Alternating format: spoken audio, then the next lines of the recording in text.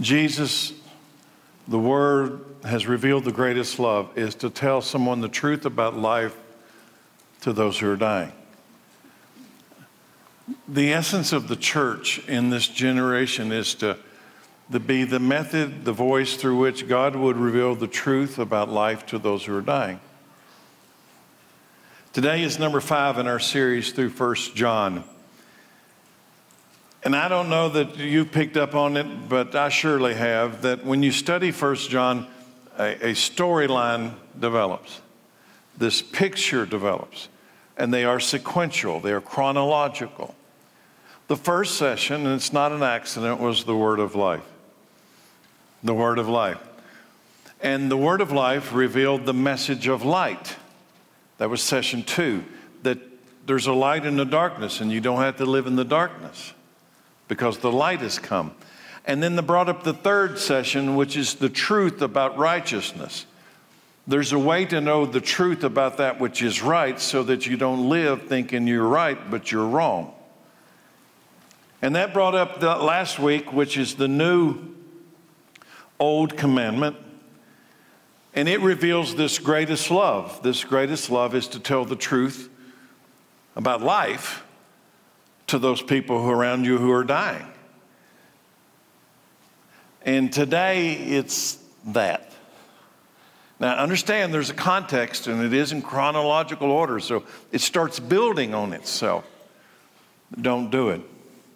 Now I'm going to give you a promo. Next Sunday, Lord willing, we're all still here. The Apostle John makes a statement, and it's just very next. If you got a problem with my topics in this series, go call John.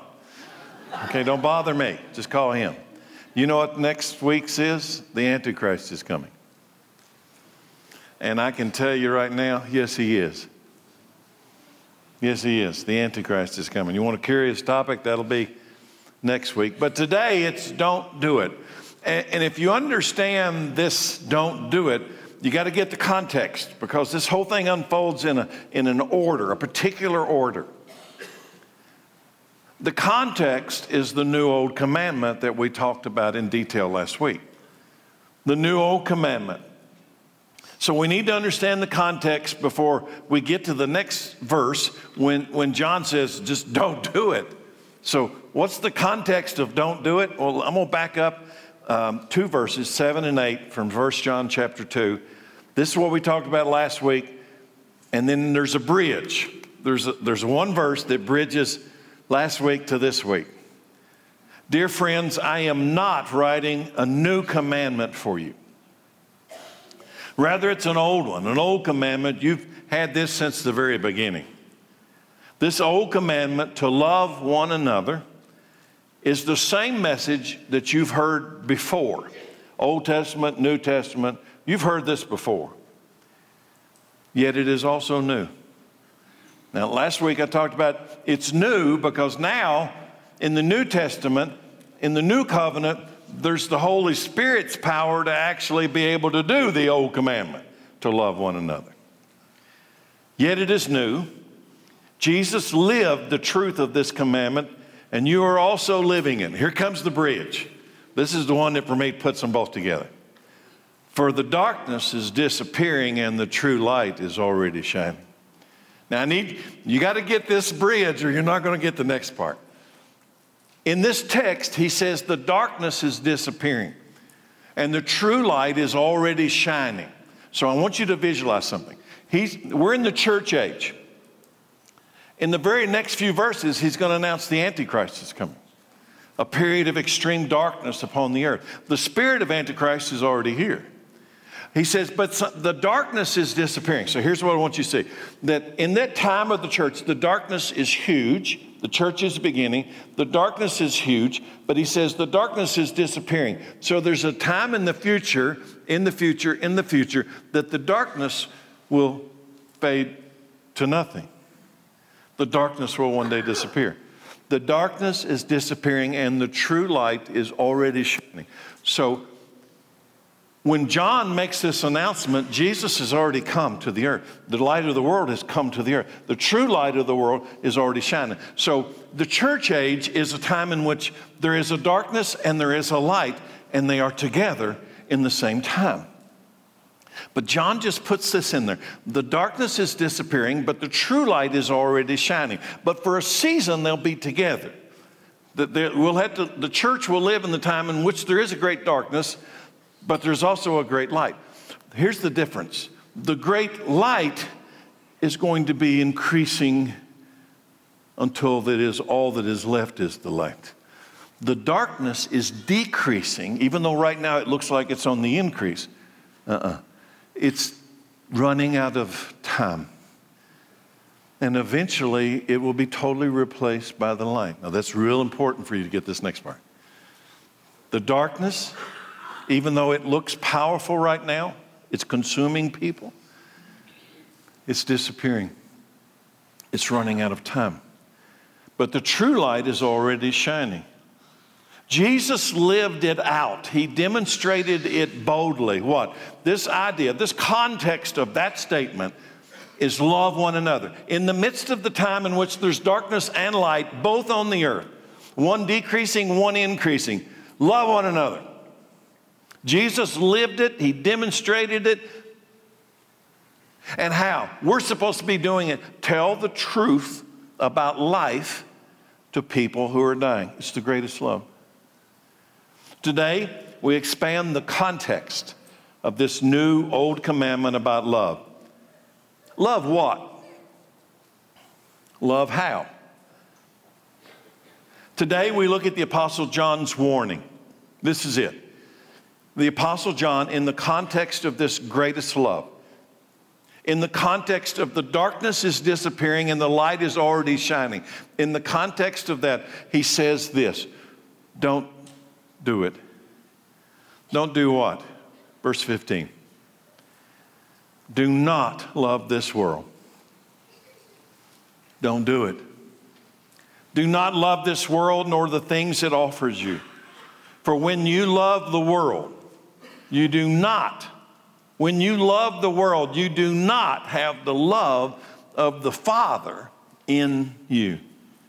Remember, the context here is the new old commandment. And what is the new old commandment? Love God, love one another, don't love the world. Are you hearing me? This is it. Love God, love one another, don't love the world. But now John gives us a warning about don't do it. Don't love this world or the things it offers you. Don't do it. Why does he make such a big deal out of this? Why is it such an issue right alongside of this new old commandment of love? Don't do what specifically? It's easy to say don't love the world, but most people are going to scratch their head and say, I don't really know what that means. So let's focus on two questions to identify this warning from the Apostle John of don't do it. Number one, what would it look like today to love the world and the things the world offers? I imagine I'd get a lot of answers to that question if I were to poll the audience. What would it look like today to love the world and the things the world offers? Number two, what does loving the world mean? Let me rephrase it. Why does loving the world mean that we don't have the love of the Father in us? John says, love in the world, don't do it. But if you do, it proves that you don't have the love of the Father in you. So let's begin there. Can't I do both? Can't I just do both? He says that if you love the world, it proves that you don't have the love of the Father in you. But we actually think we could pull it off. We actually think that, yeah, I can. I got a big old lover. I can love both. I can love God and I can love the world, right? Now, listen, the darkness is disappearing. And the light is already shining. Now, don't ever forget that bridge between that topic and this topic. Many in the church still don't accept the truth about this heavenly spirit war. Many people, and I guarantee you they're in the room right now, that you, if you'd be honest, you do not really literally accept the truth that we are in a spiritual war between good and evil, light and darkness, holy versus unholy. Next week's topic, the spirit of Antichrist and the spirit of Christ at war with each other. So you got to understand, the bridge between last week and this week is a simple verse. The darkness is disappearing and the true light is already shining. They're both here in the church age. One will be eventually gone. The other one will take over, and that will be all that's left. The light will eventually replace all of the darkness. But for now, in the church age, they're both here. And there's a war between the darkness and the light. Ephesians 6:11. Church, you need to come to grips with the real world. Put on all of God's armor. Why? So that you'll be able to stand firm in this war. You'll be able to stand firm against all the strategies of the devil.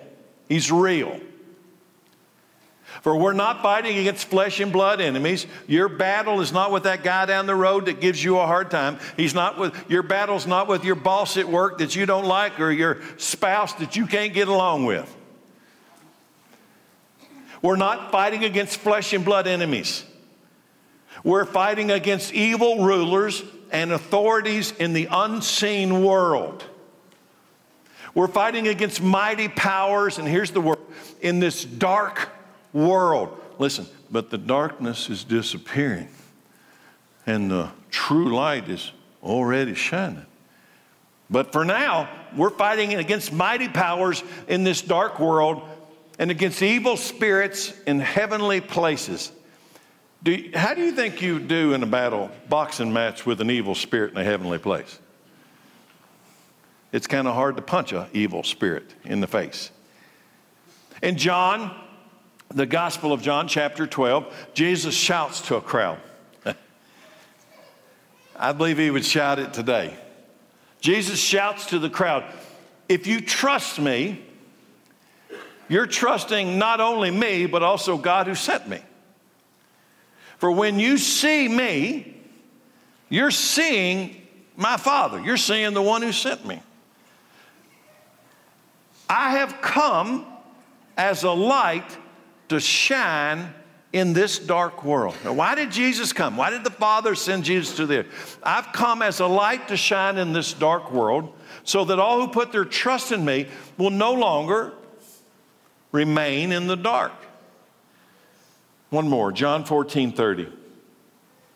Jesus says, I don't have much more time to talk to you. Now, he says this right before he goes to the cross.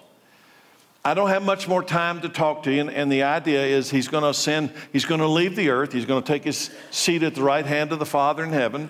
I don't have much more time to talk to you because the ruler of this world approaches. The darkness is disappearing, but the true light is already shining.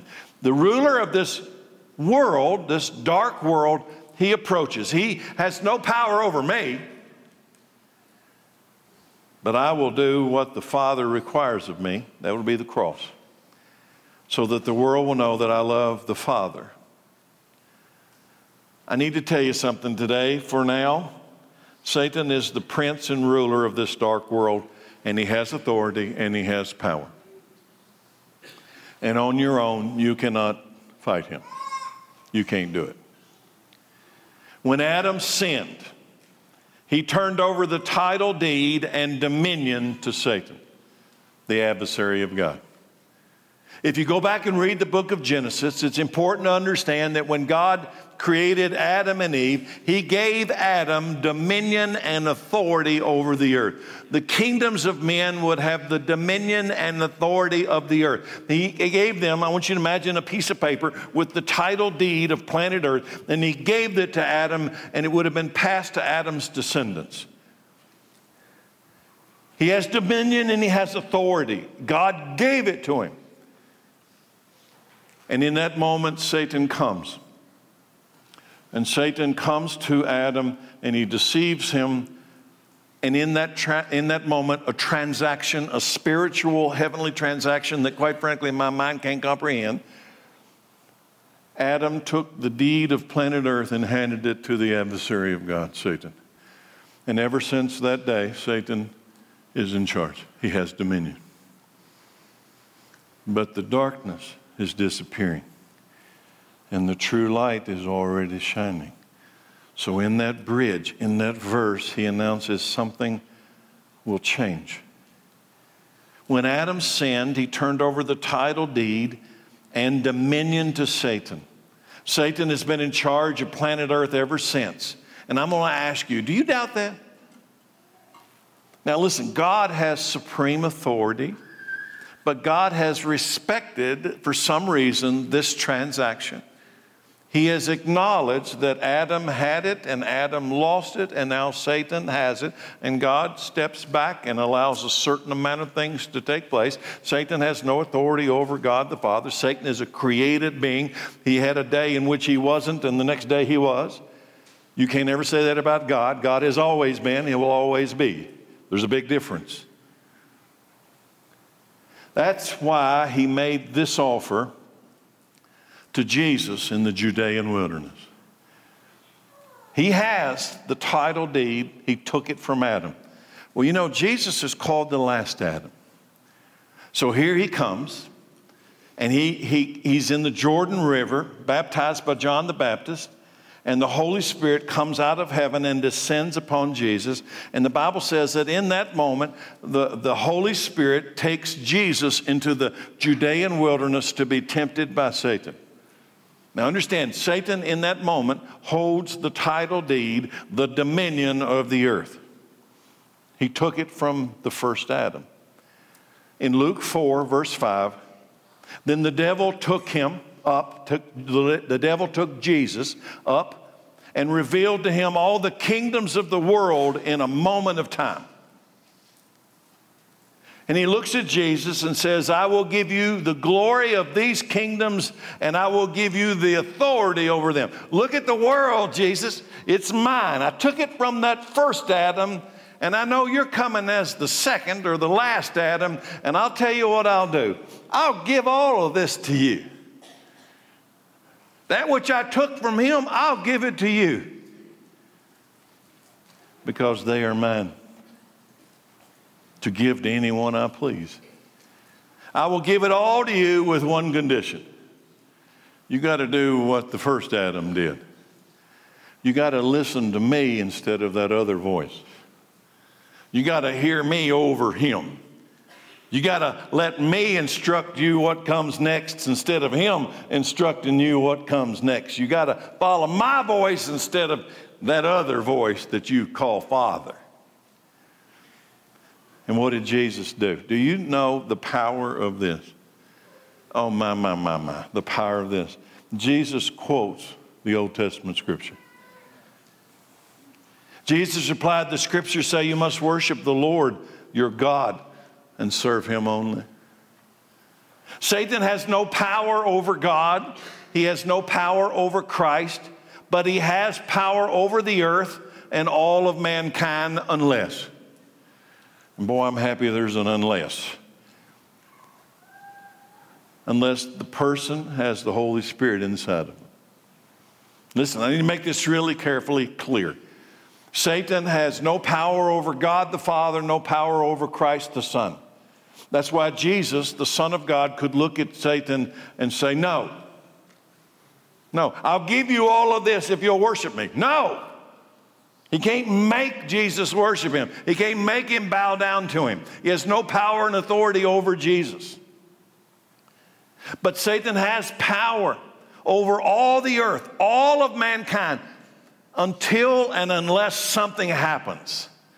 And guess what that is? Until and unless the person receives the Holy Spirit of Christ inside of them.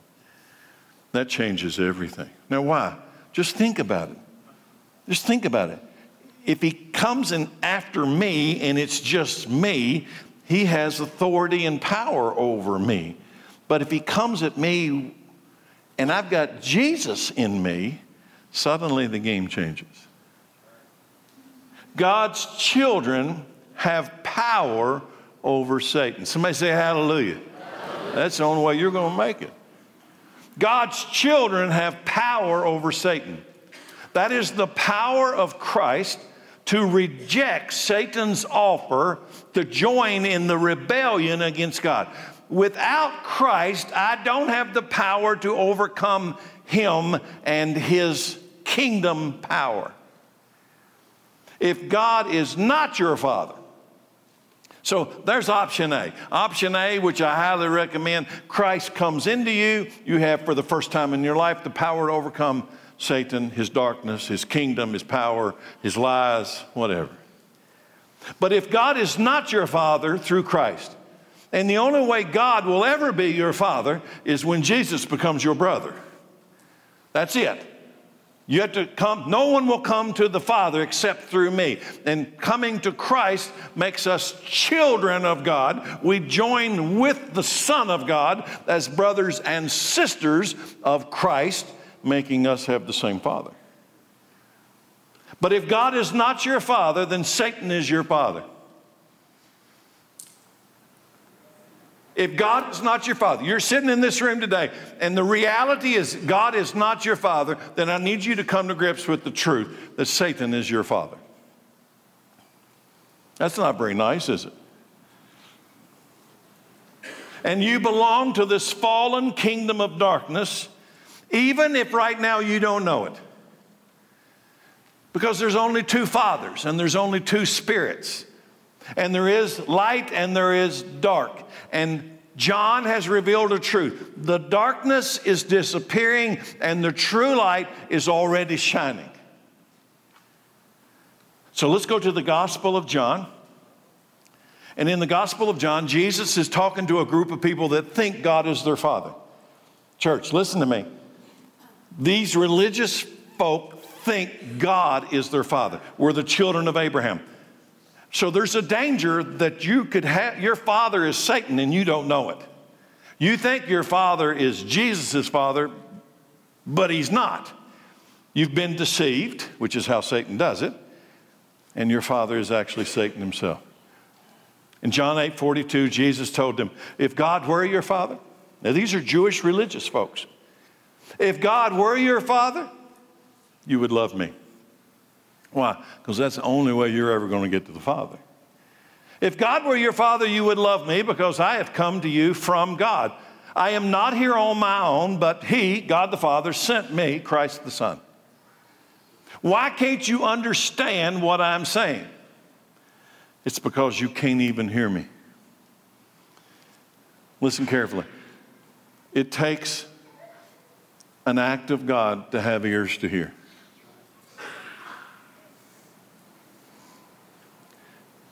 It takes God to give me, you, ears to hear. So I'm going to stop.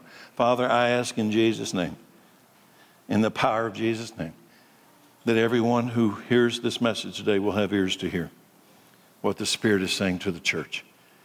In Jesus' name I pray this. Amen. Why can't you understand what I'm saying? It's because you can't even hear me. For you are the children of your father, the devil. And you love to do the evil things that he, your father, does. He was a murderer from the beginning. And he's always hated the truth because there's no truth in him. And when he, Satan, lies, it is consistent with his character, for he is a liar and he's the father, the originator of all lies. So when I tell you the truth, I'm going to hold it up.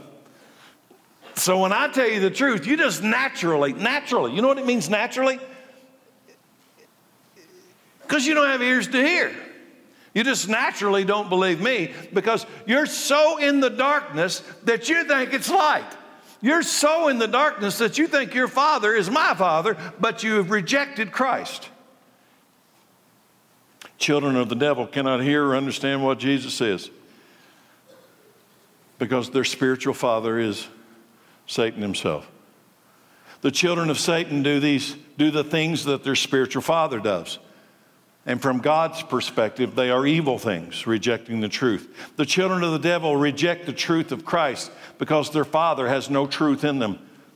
So Jesus says, so when I just tell you the truth, you just naturally, you don't have to work at it. You just naturally don't believe anything I say. But there are two fathers. In this spiritual story of life and death, there are two fathers. If God were your father, you would love me, because I have come to you from God. I am not here on my own, but he sent me. And in all of that, here comes the Apostle John, and he says, don't do it. Don't do it. Do not love this world, nor the things it offers you. For when you love this world, you do not have the love of the Father in you. Do you see it? The love of the Father is not in those who love the other father, the devil. We all belong to one of these two fathers. Gives a whole different meaning to who's your daddy. In 1 John 4, verse 4, he's looking at the true church, and he says, but you, true church, you belong to God, right? But you belong to God, my dear children. You have already, so what made me belong to God? You have already won a victory over those people, because the Spirit who lives in you is greater than the spirit who lives in the world. There's those two spirits. There's two fathers, and there's two spirits. You have already won a victory over those people, because the Spirit who lives in you is greater than the spirit who lives in the world. Those people, those other people, they belong to this world. Listen, you either belong to God or you belong to this world. If you belong to this world, you belong to the prince of this world. And you're in a kingdom that's fading. It's disappearing, and it's temporary. Those people belong to this world, so they speak from the world's viewpoint, and the world listens to them. But we belong to God, and those who know God listen to us. If they do not belong to God, they do not listen to us. That is how we know if someone has the spirit of truth or the spirit of deception. Two spirits. One is truth, one is deception. Loving the world and all the world has to offer is to love the one, the other father, that rules the dark world of sin. So what's the problem with that?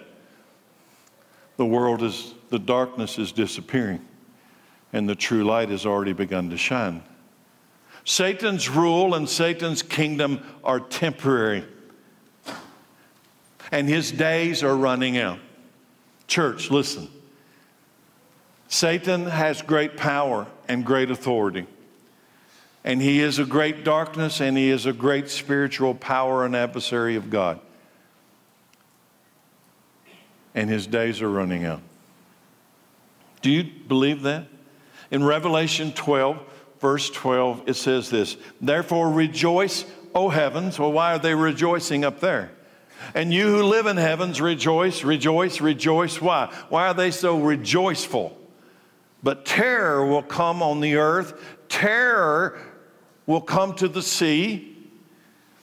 For the devil has come down to you in great anger. And what would make him angry on the earth? For he knows that his time is near. His days are short. He's got little time left. The darkness is disappearing, and the true light is already shining.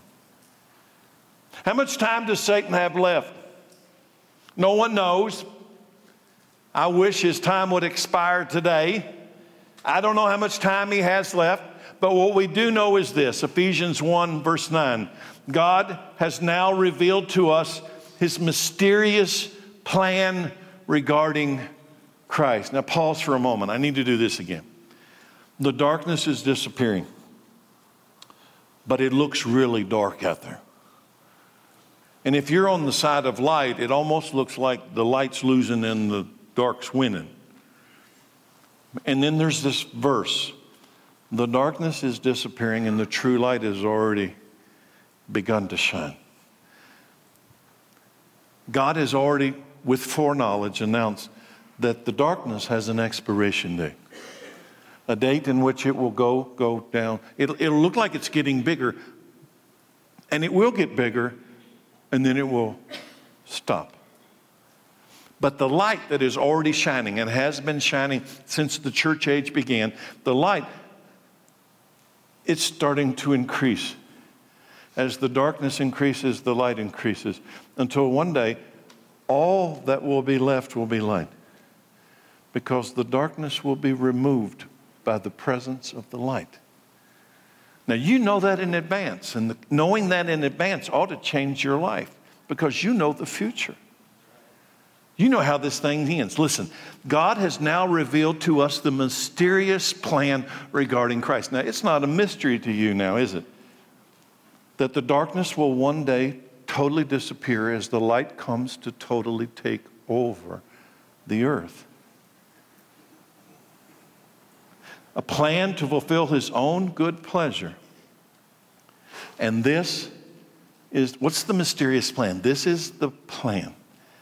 At the right time, he, God the Father, will bring everything together under the authority of Christ. Well, I can tell you right now, that's not the earth. Are you listening? Right now, the authority on the earth is this dark power. But he says at the right time, God the Father will bring everything together under the authority of Christ, everything in heaven and everything on earth. And where's darkness going to go to hide then? It's in heaven and on earth. And in the middle of all of this, you have the Apostle John saying the darkness is disappearing and the true light is appearing, is already here. And he says, don't do it. While they're both together in the world, while the church is here and the darkness is here, the light is here and the darkness is here. Yes, they're here together for a season, for a time, fulfilling God's mysterious plan, waiting for the final day, that final day when he will bring everything together under the authority of Christ. And during that time, do not love the world. Don't fall in love with this temporary world or the temporary things this world has to offer. Why? Because it's disappearing. When you fall in love with this world, it is to fall in love with the false king and to put your trust in his false and temporary kingdom. And what does that look like today? Okay, preacher, you've got my attention. What does that really practically look like today? I want to read off a list of some things, and I want you to consider that next to the modern American culture. And before I read them to you, I've got an alarming thought. Here's the alarming thought. Do the people who belong to Satan know they belong to Satan? Do the people in the darkness know they're in the darkness?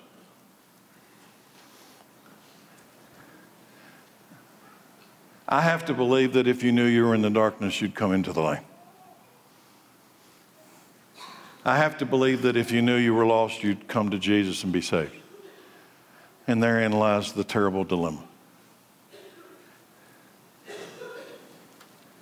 Physical pleasure. What does it mean to belong to this world? Do not love the world or any of the things it offers you. What does it mean? What does the world offer you? Physical pleasure. Craving for everything we see. I want that. I want that. I want 2 of those and 3 of those. Pride in our achievements. Did you see my diploma? Did you see my trophy? Did you hear about my promotion at work? Have you been to my house? Do you see how I put those stripes in the yard? Woo, woo, woo.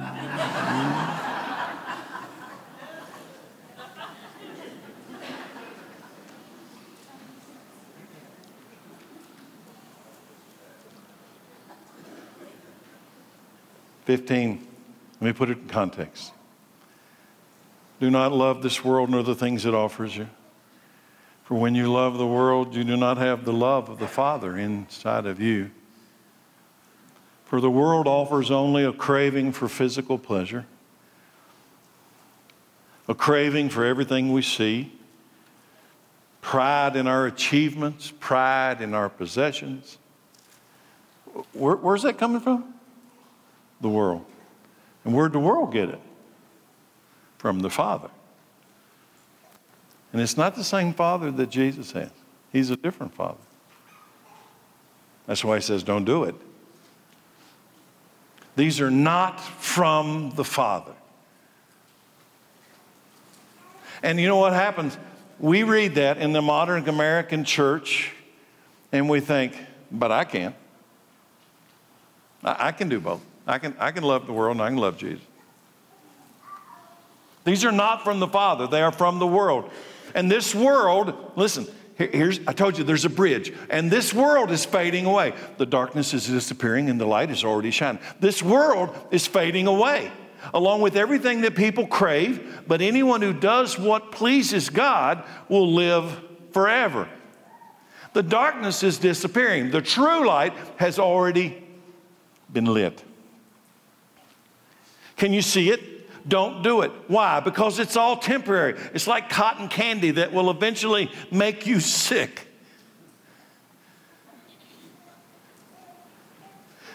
Some of you know that back years and years and years ago, I played football in high school. Lee Moore's here today. Coach Barnett was in our first service today. He was our football coach in high school. And when we were juniors in the high school, we had a really good football team. And so good a football team that we won the regional championship. And it's the first time Anderson County had ever won the region and went to the state playoffs. And I'm going to tell you, we were big stuff. You just need to come to grips with the fact that we were big stuff. And nobody, Anderson County had never done that before, and we were big stuff. Now, I'm not going to bring up the part that when we got to the state playoffs, we played Richmond, Madison, and they beat the fire out of us. But we went to the state playoffs. Nobody else had done that. So we won, and we were like the heroes of the town, going down the street in parades, but it was big. It was big. And you know, we worked hard to do that. I mean, it's a lot of training and a lot of sweating and a lot of hard work to accomplish, to get to a team that could accomplish that kind of a season. And they gave us a big old trophy, and we took pictures of that big old trophy, and we looked good next to that big old trophy. And then time passed.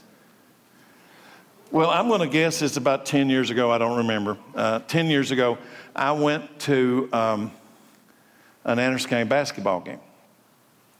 And I wanted to watch somebody from church play. And at some point, I walked out into the lobby area, and I noticed this really large trophy case out there.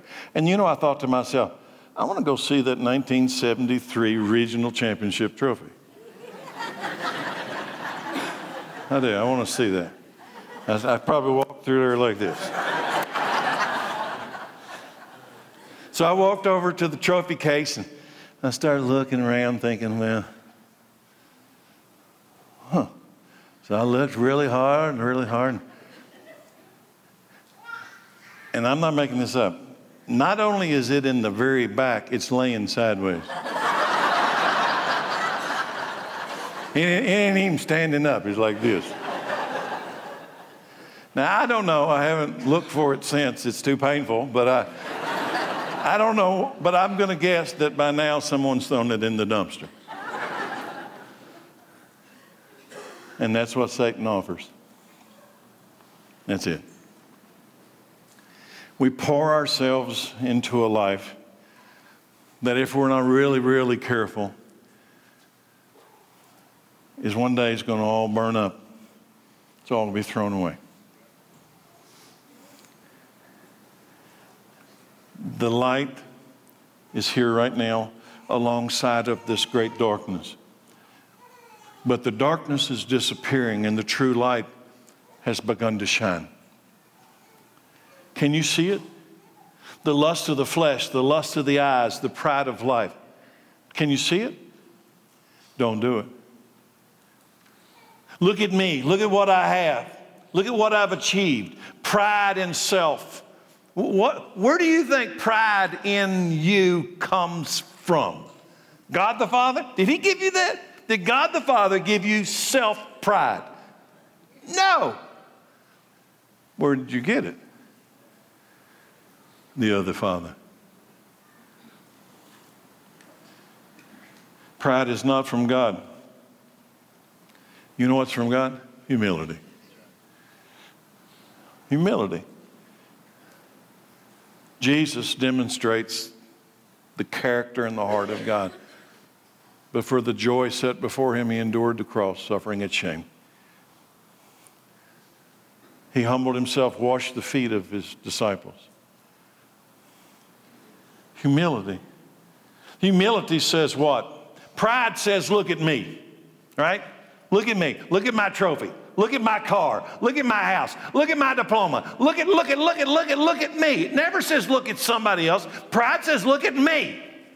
And I gain my value in life, my purpose in life by look at me, look at me. And you know what humility says? Look at him. Look at him.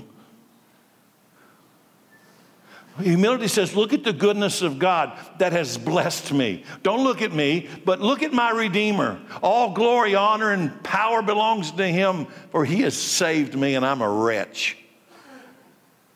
And here John says in the middle of all this, don't do it. Don't fall into Satan's trap. Don't love this world, nor the things it offers you. For when you love the world, you do not have the love of the Father in you. You can't love both fathers. The absence of the Holy Spirit, you do not have the love of the Father in you, will always create an emptiness. It will always create a thirst that will never truly be satisfied in this world. Physical pleasure, craving for everything. Everything we see, we crave. Pride in our achievements and possessions. You know what it really is? All of that is to be thirsty. It is to be thirsty. It is to be hungry. It's like the spiritual need to satisfy something in my soul that's craving. Like my physical thirst, I crave for water. I put water in, it satisfies the thirst.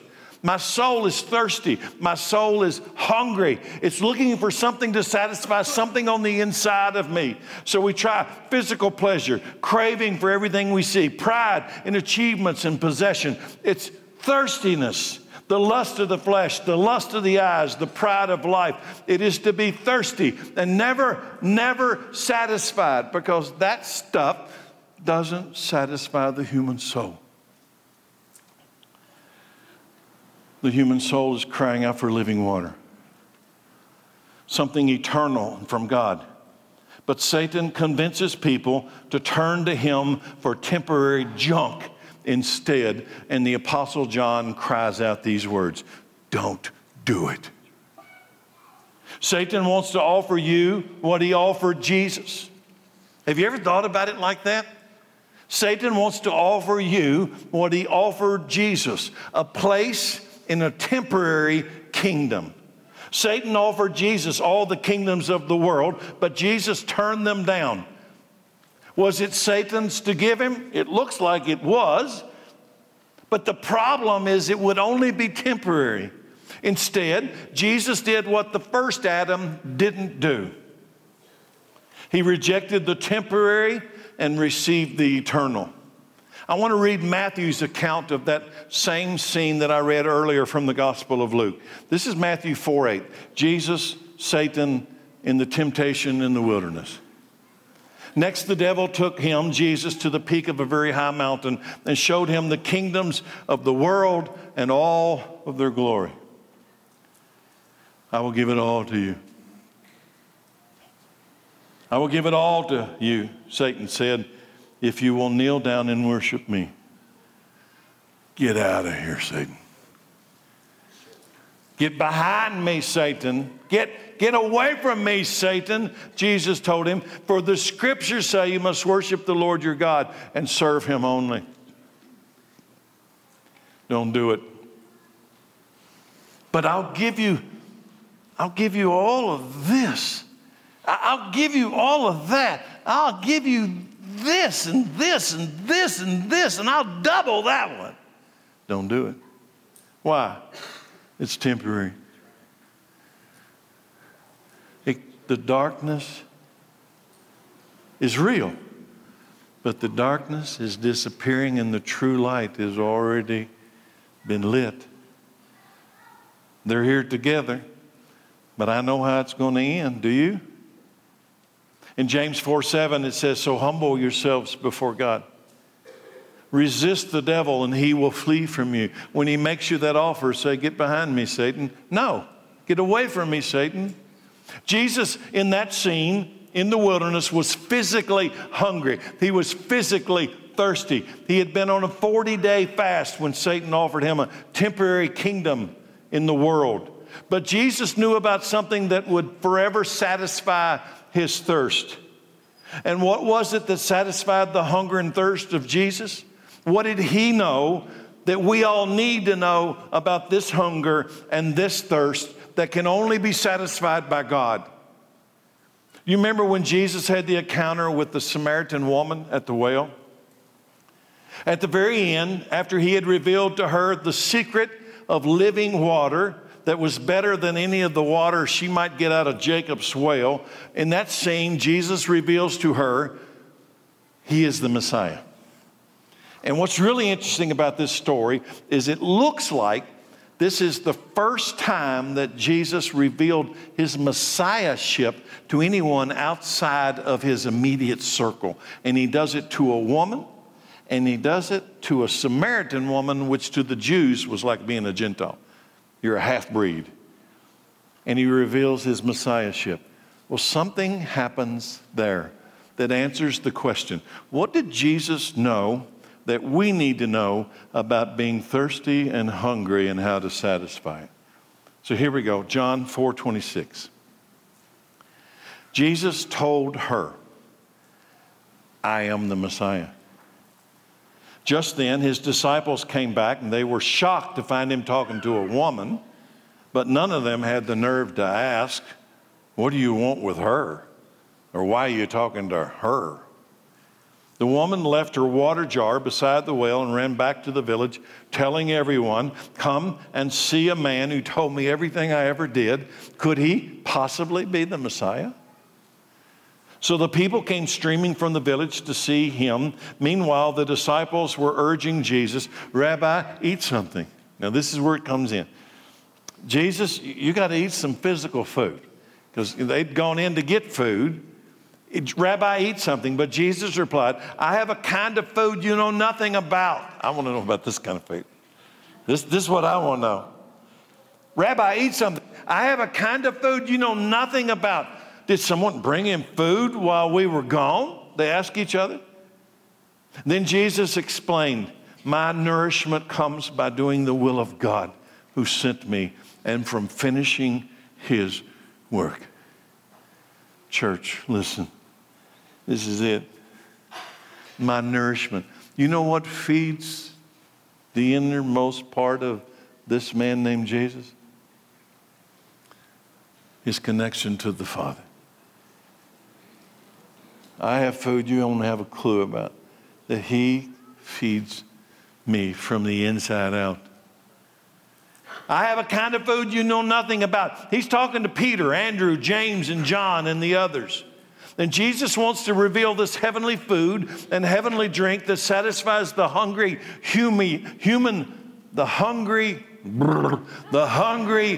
thirsty human soul. Well, you try saying that fast.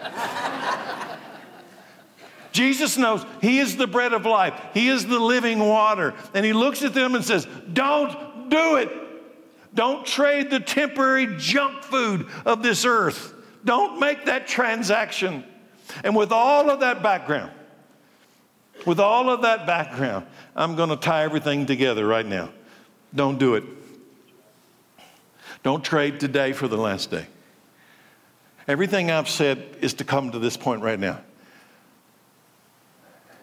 The transaction is to trade the temporary for the eternal. In essence, it's to trade today for the last day. Don't do it. Don't do it. It's a terrible, deadly trade. Just don't do it. I'm going to put it all together. Here we go. I'm going to repeat those three verses, 15 through 17. Do not love this world.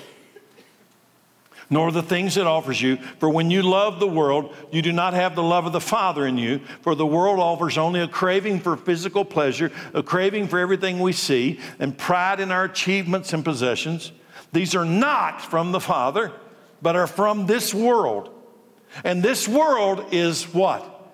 Fading away, along with everything that people crave. But anyone who does what pleases God will live forever. Live forever, live forever, live forever, live forever, live forever, live forever. Don't do it. Don't trade today for the last day. I'm watching people, even in church, trade today for the last day. This is the same John recording the words of Jesus about the only way to permanently satisfy the hungry, thirsty soul of mankind, the only way to survive the last day. Listen, everyone in this room has a last day coming. Maybe you don't want to talk about it. Maybe you even wish I didn't talk about it. I've got to tell you, you've got a last day coming. That last day might be the day that there's a trumpet and we go to heaven together. Or that last day may come because of your physical death. But everybody's got a last day. And the Apostle John says, don't do it. Don't you ever trade today for that last day. Why? Here it comes. Maybe you don't know it, but you participated in this right before I came up to speak. John 6:53. Jesus said again, I tell you the truth, unless you eat the flesh of the Son of Man and drink his blood, you cannot have eternal life within you. What? What did he say? Unless you eat my flesh and drink my blood, you cannot have inside of you anything that passes from this world to the next. You can't do it. But anyone who eats my flesh and drinks my blood has eternal life. And here it comes. And I will raise that person up on the last day. For my flesh is true food. That's real food. Where's this eternal food at? Jesus says, I have nourishment you don't know anything about.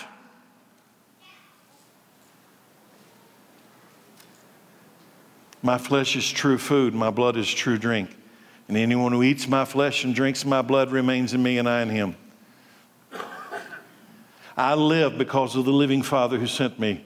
In the same way, anyone who feeds on me, anyone who feeds on me will live because of me. I am the true bread that came down from heaven. Anyone who eats this bread will not die, as your ancestors did, even though they ate the manna. But whoever eats this bread, I'm the manna from heaven. Anybody who takes me and puts them on inside of them, they will live forever. The question is whether or not you believe that. Now, some people believe that when you take communion with the right heart, you take the bread and the cup, that it literally becomes the blood and body of Jesus. Now, I probably lean more the other way, that it's symbolism, that it is by faith that I'm remembering that the blood and the body of Christ is life in me, that it represents the person of Christ in me, not literally. But either way, I don't care. The point is this. His blood is real drink. His body is real food. And if you don't put him inside of you, you're going to die. And the only thing that would keep you from doing that is that you have followed the other father. Because the other father doesn't have any truth in him. And he's not going to tell you the truth about life while you're dying. But Jesus already did. And when Jesus did that, listen, here comes my favorite part today. And when Jesus did that, he revealed, you got to get me on the inside of you. That's it. You got to get me on the inside of you, and you can't die. And Satan can't do anything to you anymore because I'm greater than him. And the darkness is disappearing and the true light is shining. You got to get me, the true light, inside of you. So partake of me. Now, when he did that, all the people fell down and worshiped Jesus and said, praise God, hallelujah, Messiah has come. That's not what happened. Is anybody listening? That didn't happen at all. And today, it still doesn't happen. What? It's not happening today either. You mean he just announced the way to have eternal life and no one accepted it? And they're all dying? You know what happened when he revealed that? You get me and you and you'll live forever. You know what happened? The opposite. The opposite. The opposite happened. Next verse. Verse 60. Many of his disciples said, this is very hard to understand. How can anyone accept it?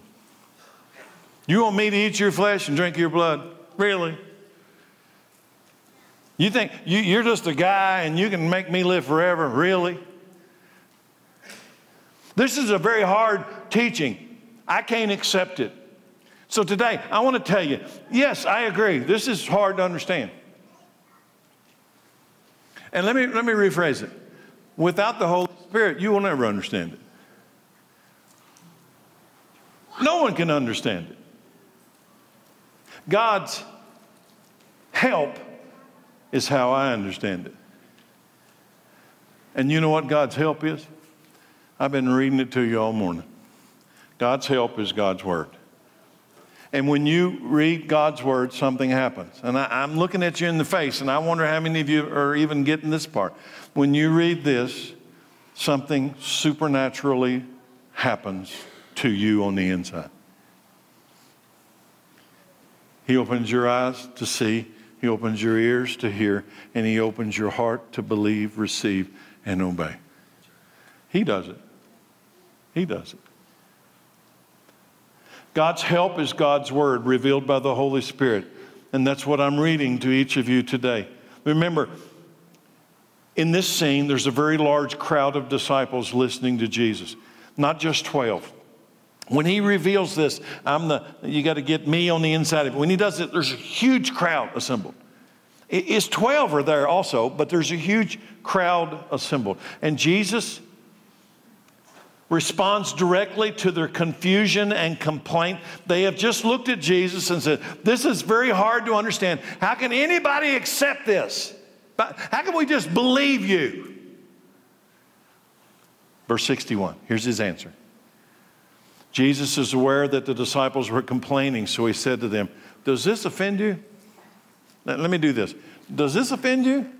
I can assure you it offends me every time I read it. Do you understand that? But I've learned to adjust myself to it rather than asking it to adjust to me. Does this offend you? Anybody today? He asked, does this offend you? Then what will you think if you see the Son of Man ascend into heaven again? What are you going to do with that one? The Spirit alone gives eternal life. You got to get me inside of you or you're going to die. The Spirit alone. Does that offend you? The Spirit alone gives eternal life. Human effort accomplishes nothing. And the very words I have spoken to you are spirit, and these words are life. But some of you do not believe me. Same is true in this room right now. For Jesus knew from the beginning which ones didn't believe, and He knew who would betray Him. And then He said, that is why I said that people can't come to me unless the Father gives them to me. That's why I prayed a few minutes ago. I prayed this prayer, Lord, give us eyes to see, give us ears to hear, give us a heart that will believe, receive, and obey. Because unless you move, unless you do something among us, we cannot do it ourselves. Yes, this is very hard to understand. It is impossible with God's help. No one can come to the Son unless the Father draws them. And what does the Father use today to draw us to Him? What? Today, 2022, what does the Father use today to draw us to His Son? His Word. It is sharper than a two-edged sword. It can divide, purify, and separate the light and the darkness of the human heart. And unless you belong to the other father, the devil, you will believe this word. The word is life, and the word is truth, and the word is Jesus. And I hear Jesus saying then, and I hear Jesus saying today, but some of you just don't believe me.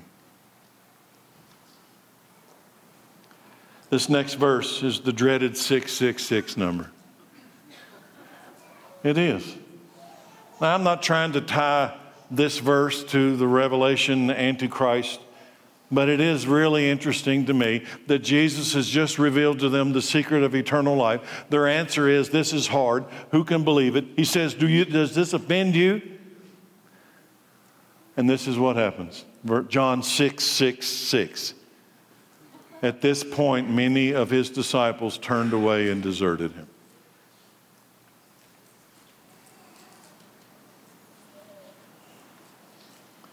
Don't trade today for the last day. He had just told them how to live forever. And many of his disciples turned and walked away. Don't do it. Love God. Why do you think they're walking away? Love God, love others, but do not love this world. He said the word many. Jesus' 12 disciples were standing there when many people turned and walked away from Jesus. Can you imagine what that felt like that day? There's a huge crowd. Jesus is popular. He's getting famous. Everybody loves the miracles. They're excited about being a disciple of Jesus Christ. And then suddenly Jesus says, but you got to eat my flesh. You got to drink my blood. You got to get me on the inside of you. And the crowd thins out and walks away. Now, you're one of the 12. What do you think you feel in that moment? And the reason I ask that question specifically is that describes the church right now. That's us. Because to the world, Jesus has explained the way to have eternal life. And the crowd turns and walks away. And the question is, do you still believe it? It's happening today. Can you imagine what they felt like? Well, it's happening today. Jesus then turns to the 12 and says these incredible words, the same words that he speaks into this room today. Verse 67, Jesus turned to the 12 and he asked, are you guys going to leave too? When it gets hard, are you going to leave? When the world, which belongs to the other Father, when the world rejects the word, are you going to walk away into the darkness? Simon Peter replied, Lord, to whom were we going to go? To whom would we go? You have the words that give eternal life. We believe and we know that you are the Holy One of God. I'm going to ask you a question today. If you reject this message of Christ, where are you going to go? The darkness is disappearing and the true light is already shining. Is this a hard teaching? Yes. But who else can raise up? Who else can raise you up on the last day?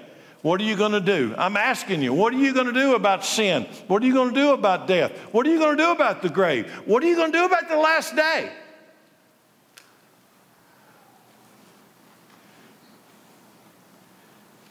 So I'm going to close with this. Are you still hungry? His flesh is real food. Are you still thirsty? His blood is real drink.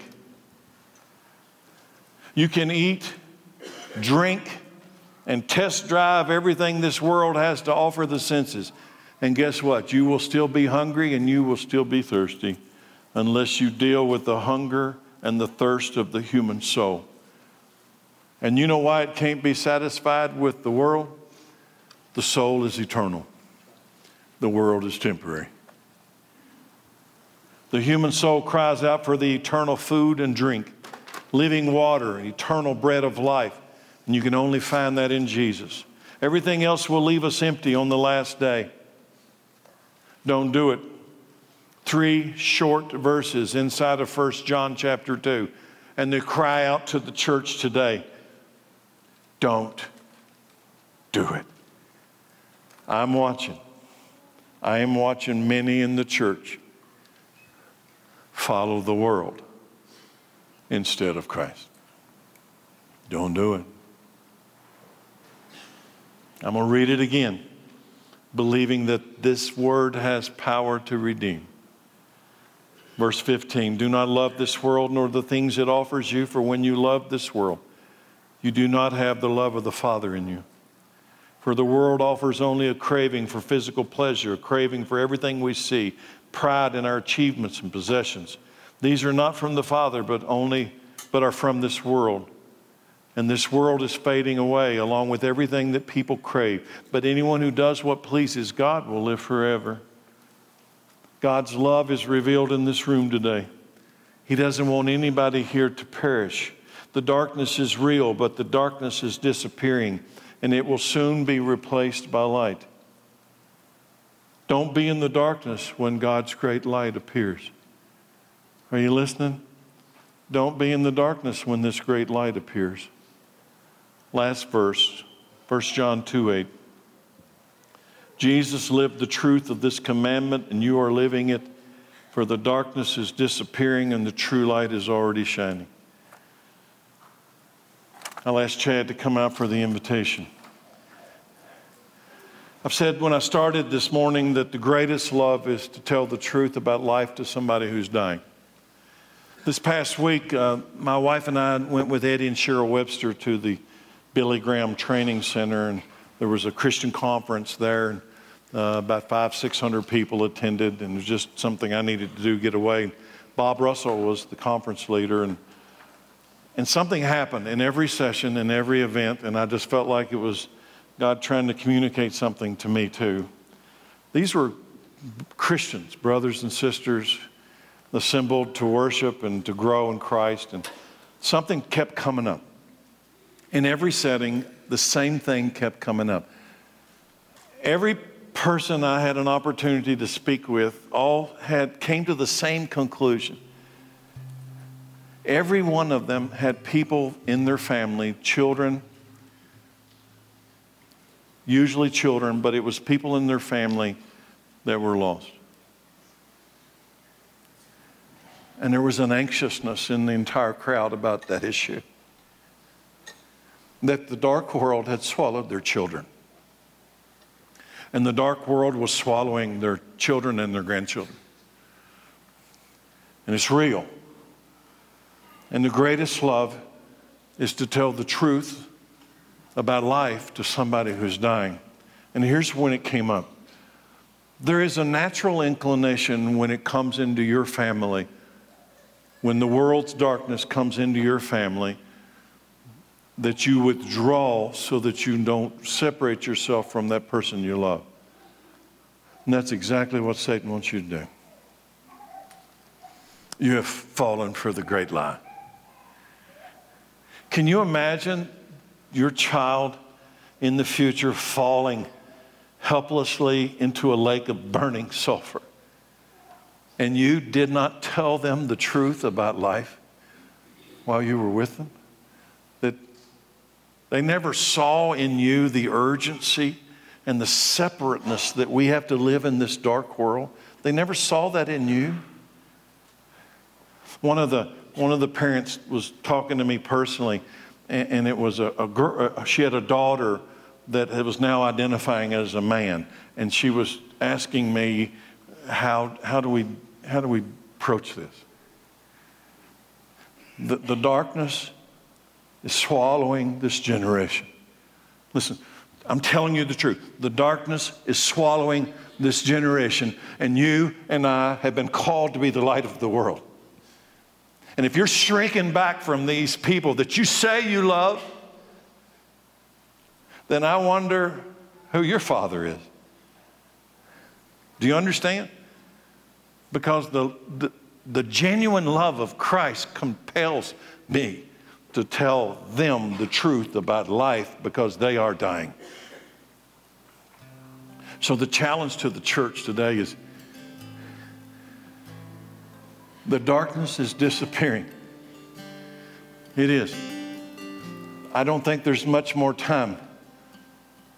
Next Sunday, I'm going to talk about it. I'm going to start a class Wednesday night. It's an evangelistic outreach. If you've got people in your family that need to know what the future is, bring them with you Wednesday night. I'm going to reveal to you what I believe is coming to this world soon. When the darkness disappears and the true light is the only thing left shining. There's an event on God's calendar when the light of the world, the church, will be taken away. And darkness for 7 years will cover the entire earth. The time of Jacob's trouble. Wrath of God will fall upon the earth. But that's not the end of the story, is it? At the end of that 7 years, the darkness will be removed and only light will remain. The darkness is disappearing, but the true light has begun to shine. Do you know about it? Have you told somebody about it? Do you believe it? Darkness is swallowing this generation. In the silence of the church, darkness is swallowing this generation. In the silence of the church. Does this offend you? Does it offend your children? Then they will die. And you had in your possession the truth of eternal life.